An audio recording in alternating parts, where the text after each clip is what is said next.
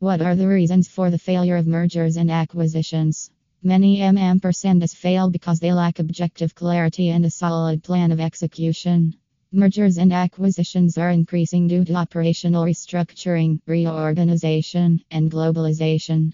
Mergers and acquisitions can create new opportunities when post-deal integration activities are aligned with employee experience and company objectives. But many fail and bear a massive loss. According to Harvard Business Review, 70 to 90% of M&A efforts fail to accomplish the business goals they set out to. People like to appreciate successful mergers but never focus on the reasons for merger failures. The success and failure of merger acquisition should be focused equally for better outcomes. Here's why mergers and acquisitions fail. 1. No strategic clarity. Companies often make acquisitions for incorrect or unclear motives. Businesses trap themselves in a buying craze because other businesses are buying.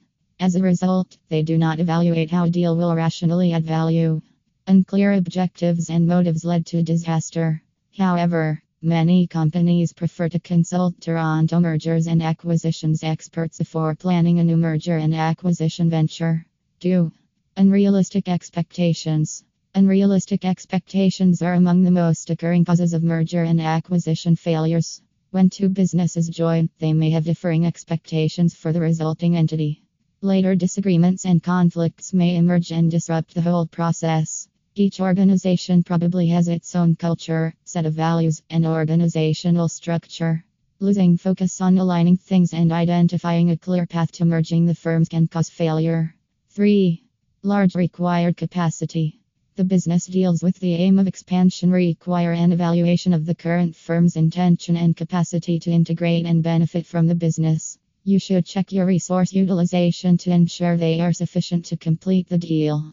You should adopt a proactive approach to resource usage to close the gaps when they arise. Have you factored in the time, money, and effort required for potential future challenges you may discover? 4. Regulatory issues. A merger should follow the regulatory framework working within the nation. Follow the appropriate legal procedures for further steps of merger and acquisition.